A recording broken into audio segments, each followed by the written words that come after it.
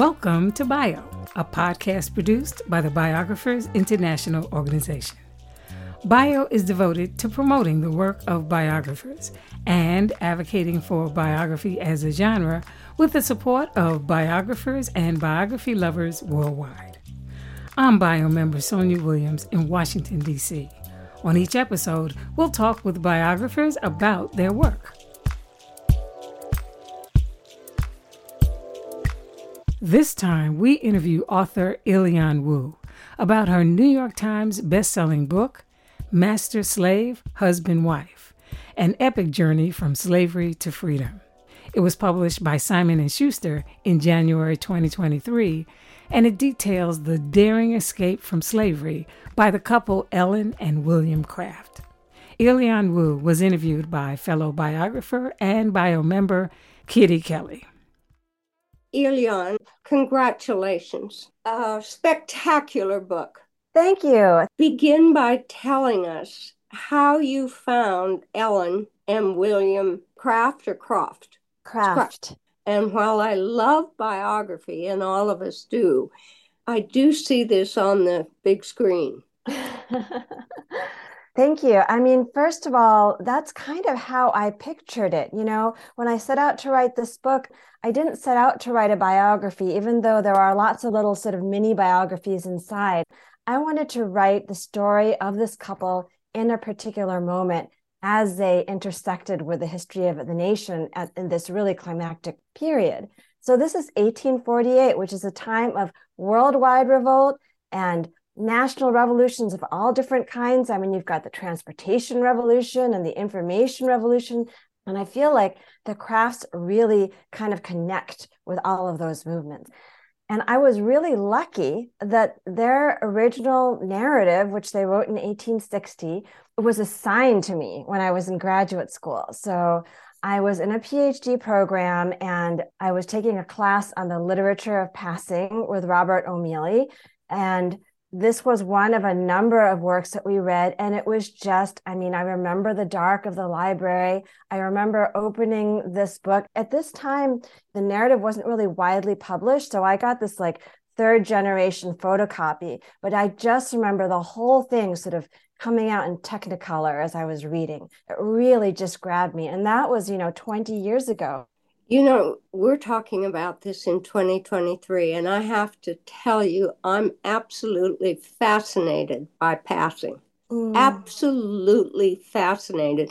And there was a movie recently about two women. Did you see it? I did. Rebecca Hall's movie, yes. And that was actually one of the books that was assigned in the same class. And I think it draws on the racist element in your story.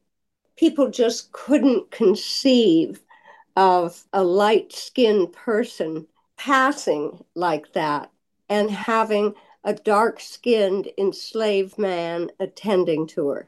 It is riveting. It really does. I mean, the story turns all these preconceptions of race upside down. And for white audiences, and there were audiences eventually, because the Crafts, after making their escape in 1848, after going through these harrowing 4 days of incredible drama, they take their story for several months on the road. So they are actually speaking and telling the story in front of huge groups of people. And the majority of them are white. And they are just shocked. I mean, there are newspaper reports of just there being this kind of electric current that runs through crowds as they see Ellen Craft, the gasps that they report as well as people take her in. She's often sort of hidden from view until sort of a strategic moment. And then she comes out and then there's this kind of aha moment as people behold her. So for white Northern audiences, her appearance was really confounding, shocking. Not what they expected at all. But I salute these people in 1848. Imagine the guts it took. Except as you point out, both of them, rather than go through one more day of enslavement, they were prepared to die. Talk a little bit about how Ellen, she, a Black woman, camouflaged herself as a white man. I mean, isn't that amazing? I mean, because she had inherited this pale skin from her father, who was also her first enslaver.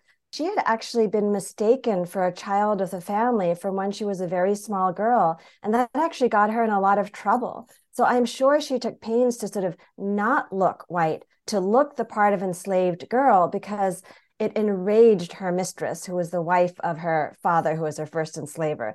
It enraged this mistress to see Ellen Craft, who was not her daughter, be mistaken for a legitimate child of the family. So from very early on, from her girlhood, Ellen had to sort of learn, what are these differences? What are the superficial markers by which people are defining Black and white? She's learning those codes.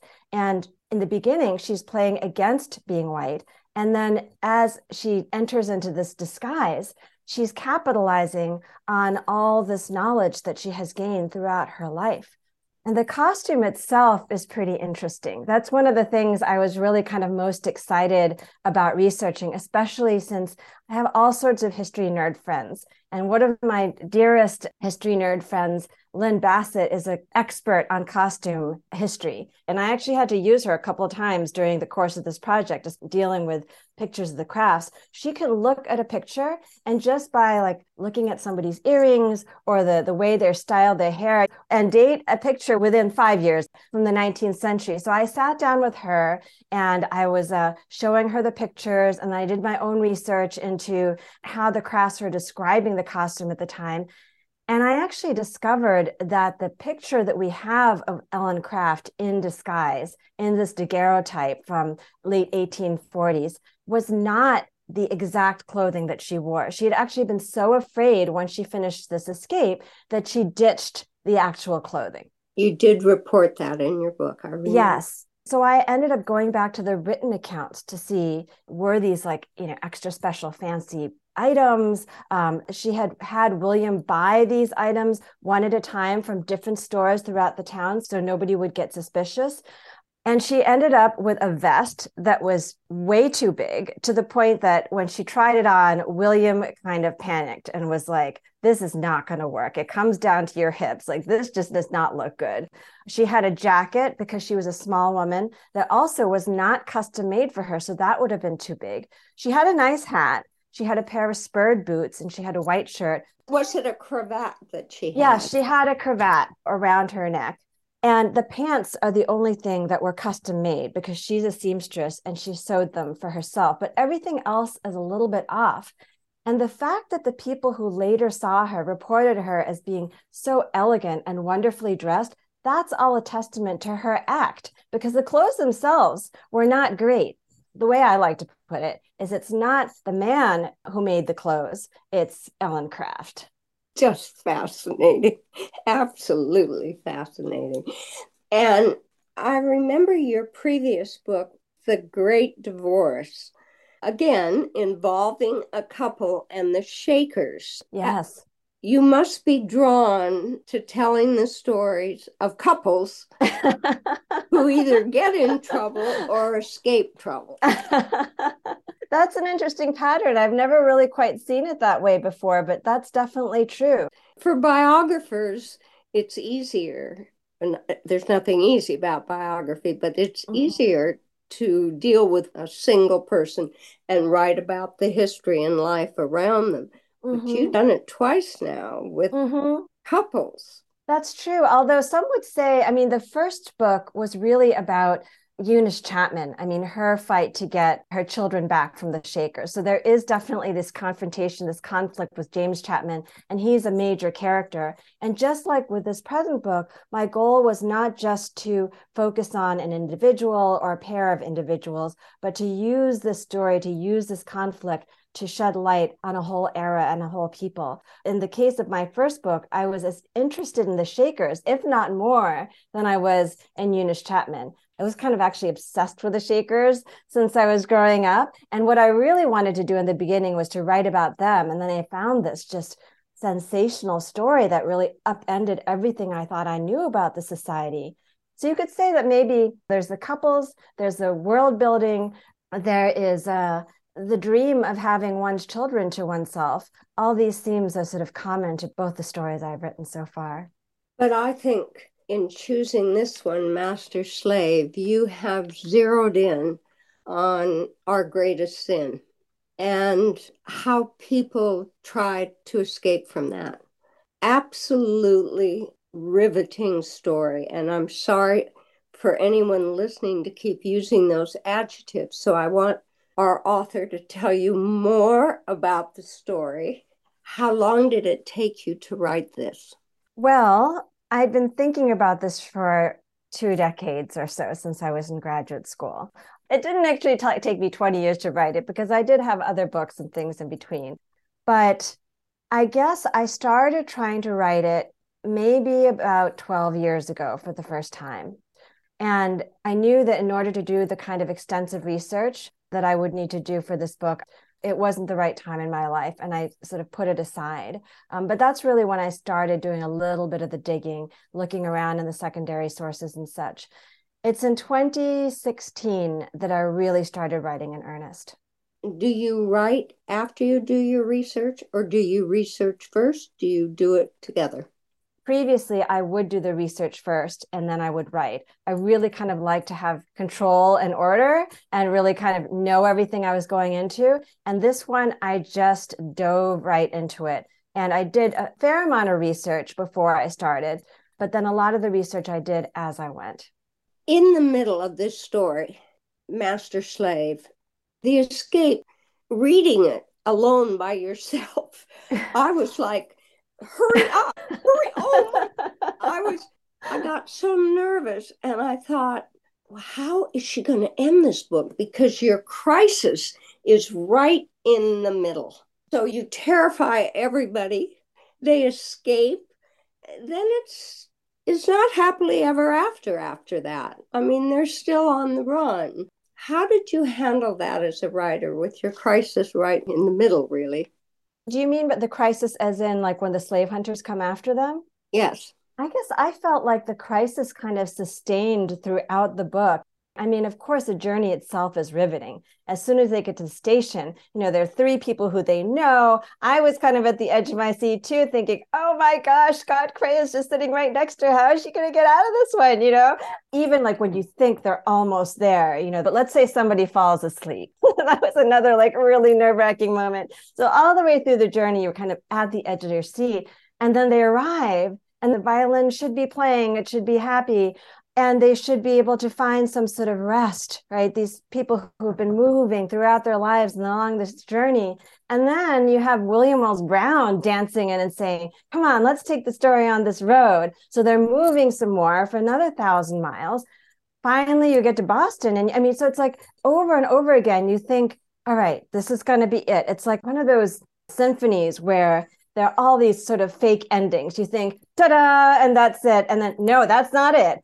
And I really felt like it carried that way to the very end. I mean, you have them being chased by slave hunters, you have them escaping the country, and then you have them trying to figure out, how are we going to live? What are we going to do with our freedom? So it's like question after question. And it's really only, I mean, I stopped the story really only when their goals were met. And I felt like it took the entire 400 pages to really answer the questions that were raised in the very beginning of the book and with the onset of their journey. I hope we've told listeners how this Black woman managed to disguise herself. She did not speak. She would just nod, you said, and she was little. She wore glasses. She wrapped her arm. So when they'd pass into certain states, they had to sign things. Mm-hmm. And he wasn't her husband. They were in love and they wanted to be married, but they wanted to be free to be married, right? So originally they thought they would escape first and marry later, but because that was so impossible, the stakes were so high, they decided to love first and marry later. So they weren't married by law because slave marriages were not recognized, but they were married. They considered each other husband and wife.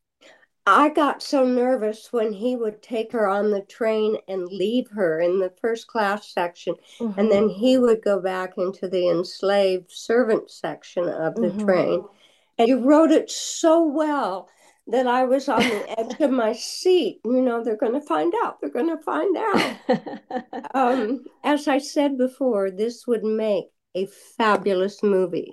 Have you sold the movie rights? No, not yet. But I guess I would venture to say that this story is just so inspiring of many different art forms. I would love to see, for example, a giant panorama. Like, they spoke with this giant panorama, which is like a precursor of the movies, right? It's almost like a screen. It's a huge painting that can be hundreds of feet long. It can move, it can be unfurled. They didn't have a moving one, but they and their friend William Wells Brown stood up in front of this. The lights were low, the hall was dark, and then they would shine lights on different parts of this giant canvas to light up parts of the story that they were telling. I mean, I would love to see a panorama like that sometime too.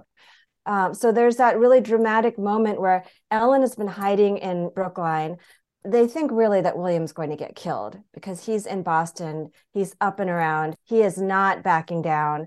And they just think he's going to be captured or killed. So there's this one doctor from Brookline named Dr. Bowditch, and he offers to escort William to this hiding location. And William says, I'll go with you, but on one condition. And he pulls out a pistol and he gives it to this doctor. And he says, arm yourself, basically, and be ready to fight with me if we get stopped. And there's a big pacifist movement going on, too, with these abolitionists. But he makes a decision he's going to do it. Even higher in terms of the stakes is I discovered very late in the game, as I made a final return to the Massachusetts Historical Society, there's this beautiful, tiny little book. And in this book, Dr. Bowditch actually describes how his son, Nat, who was only 10 years old, was actually in that carriage between him and William. So the three of them went riding off into Brookline to go and find Ellen. So this is a very long detour, but Brookline has this significance for the crafts. And there was a really interesting community there where you had some people who were really actually supportive and connected to slavery and other people who were fighting against it. Good.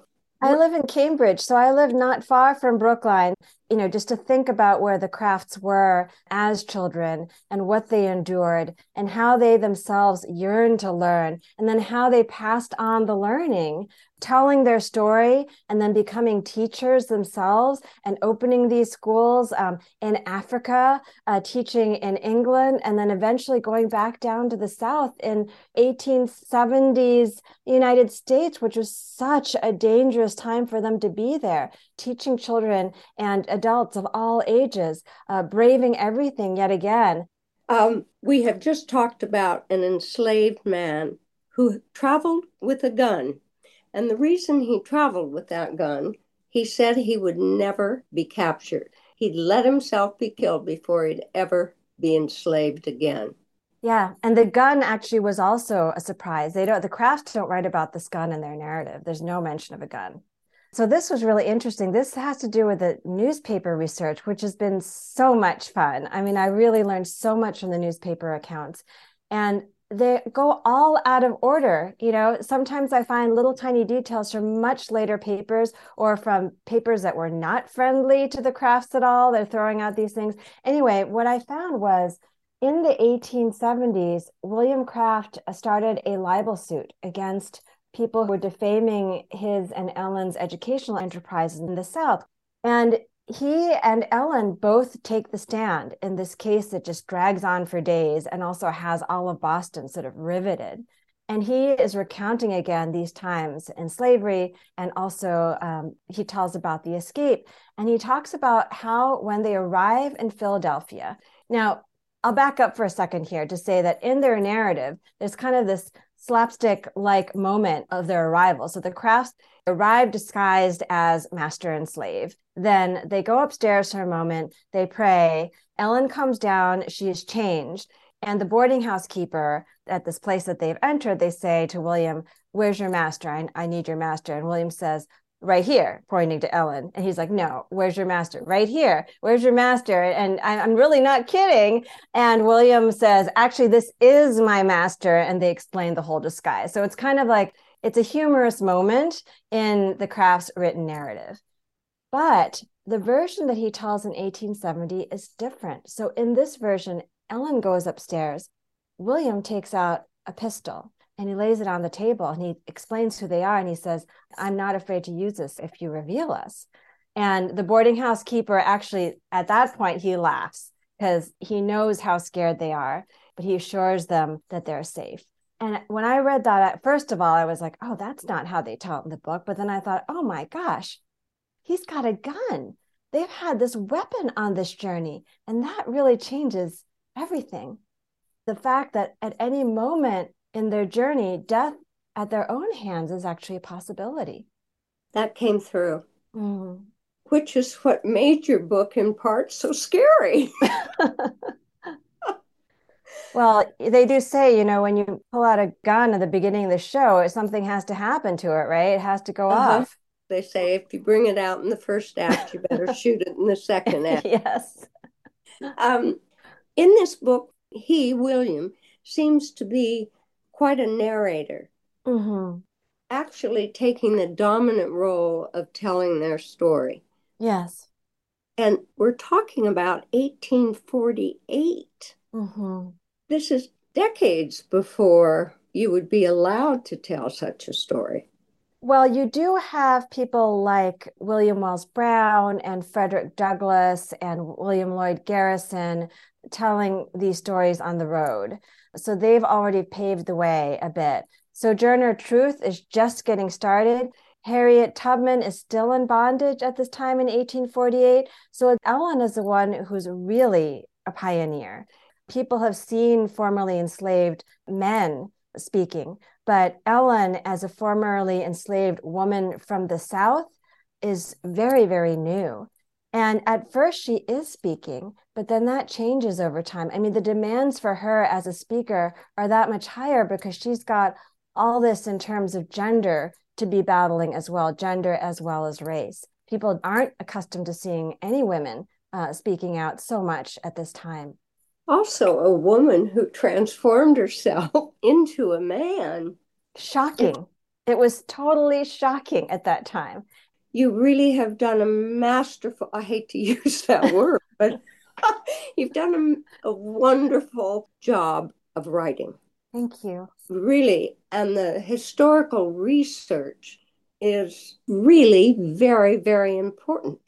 This book, it's so compelling. It's dramatic. It has all the elements of a great piece of fiction, which becomes even more extraordinary as real life, as nonfiction. Did you have an editor at S&S who was committed to this book start to finish?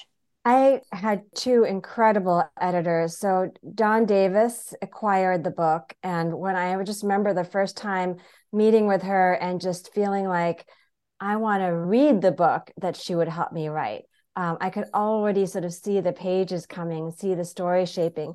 And there was a lot of shaping because the first draft I wrote, she basically told me I had to start over. No. She did.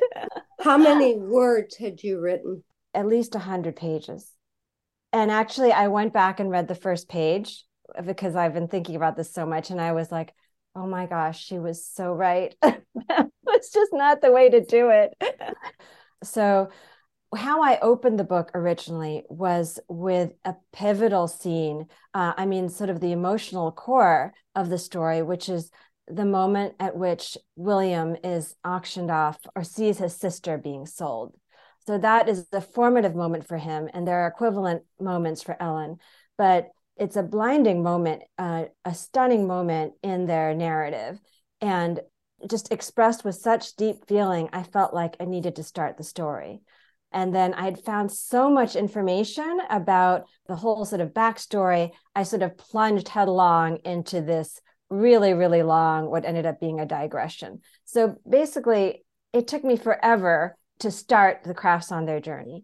And what Dawn told me was that I had to start the book where I started my proposal, which was at the start of the journey. And I said, well, that is great, but the story, if it starts like right in the middle here, there's all the material that I found before. So for moving forward, what do I do with all that back material? And she said, you got to fit it in. the past and the present have to work together. I mean, that was the central challenge, is how to weave the past and the present together and to lead with the momentum of the present, of their journey. So she didn't tell me how to break it down, but she told me where to begin. And then she actually ended up leaving for Bon Appetit magazine to become the editor-in-chief there. And that was fortunately towards the very end. So she actually kept editing my book even after she was at Bon Appetit. But she also put my book in really excellent hands, in the hands of Bob Bender, who recently won a big bio award, I believe, and who also edited Frederick Douglass. And he was also really amazing. And his eagle eye also further refined the story. So I feel really lucky to have had two exceptional editors who have really believed in the story from the very beginning. You are very fortunate in that. Would you just speak a little bit about the proposal you wrote? This is like on television, and please do it. And please do it in 25 words or less. I remember feeling excited writing about it. I remember I opened it with a version of the cottage scene that you see as the first chapter of the book. So I start with the 4 a.m. preparation, where the slavers are sleeping and there's candlelight, and William and Ellen Craft are in their cabin and they are taking out the items of clothing one by one, and they're getting ready to go on this incredible journey. So I remember starting it with that, and sort of also, I mean, going back to the cinema metaphor, pulling out and showing sort of flashes of the crowds and these incredible stars that they would become, and talking about how they became celebrities, how they were so well known at that time, but how when I came across their narrative originally, I had never heard of them before. So I know that I wrote about my personal experience and discovery with the story, and I had enough that I'd already found by the time I started writing this proposal that I was able to explain some of these discoveries there. You must have dug through a lot of libraries and microfilm. I don't think you could do all the research that you did online. Oh, certainly not. No, I traveled a lot. I think a lot of places I went, people didn't know what to make of me. I traveled a lot. And I did have a lot of interlibrary loan and microfilm as well. I really salute you on this book. It's wonderful. It's beautifully written, fabulous history. And the research, it knocks me out. Thank you for your time. Thank you so much. It's been a pleasure and an honor. It's wonderful. That was author Ilyon Woo speaking with fellow biographer and bio member Kitty Kelly about her latest book, Master Slave, Husband Wife, An Epic Journey from Slavery to Freedom.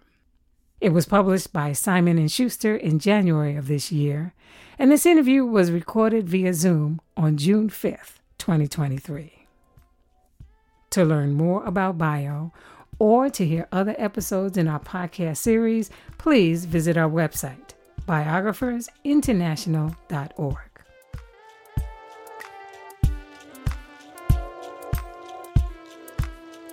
I'm bio member Sonia Williams in Washington, D.C.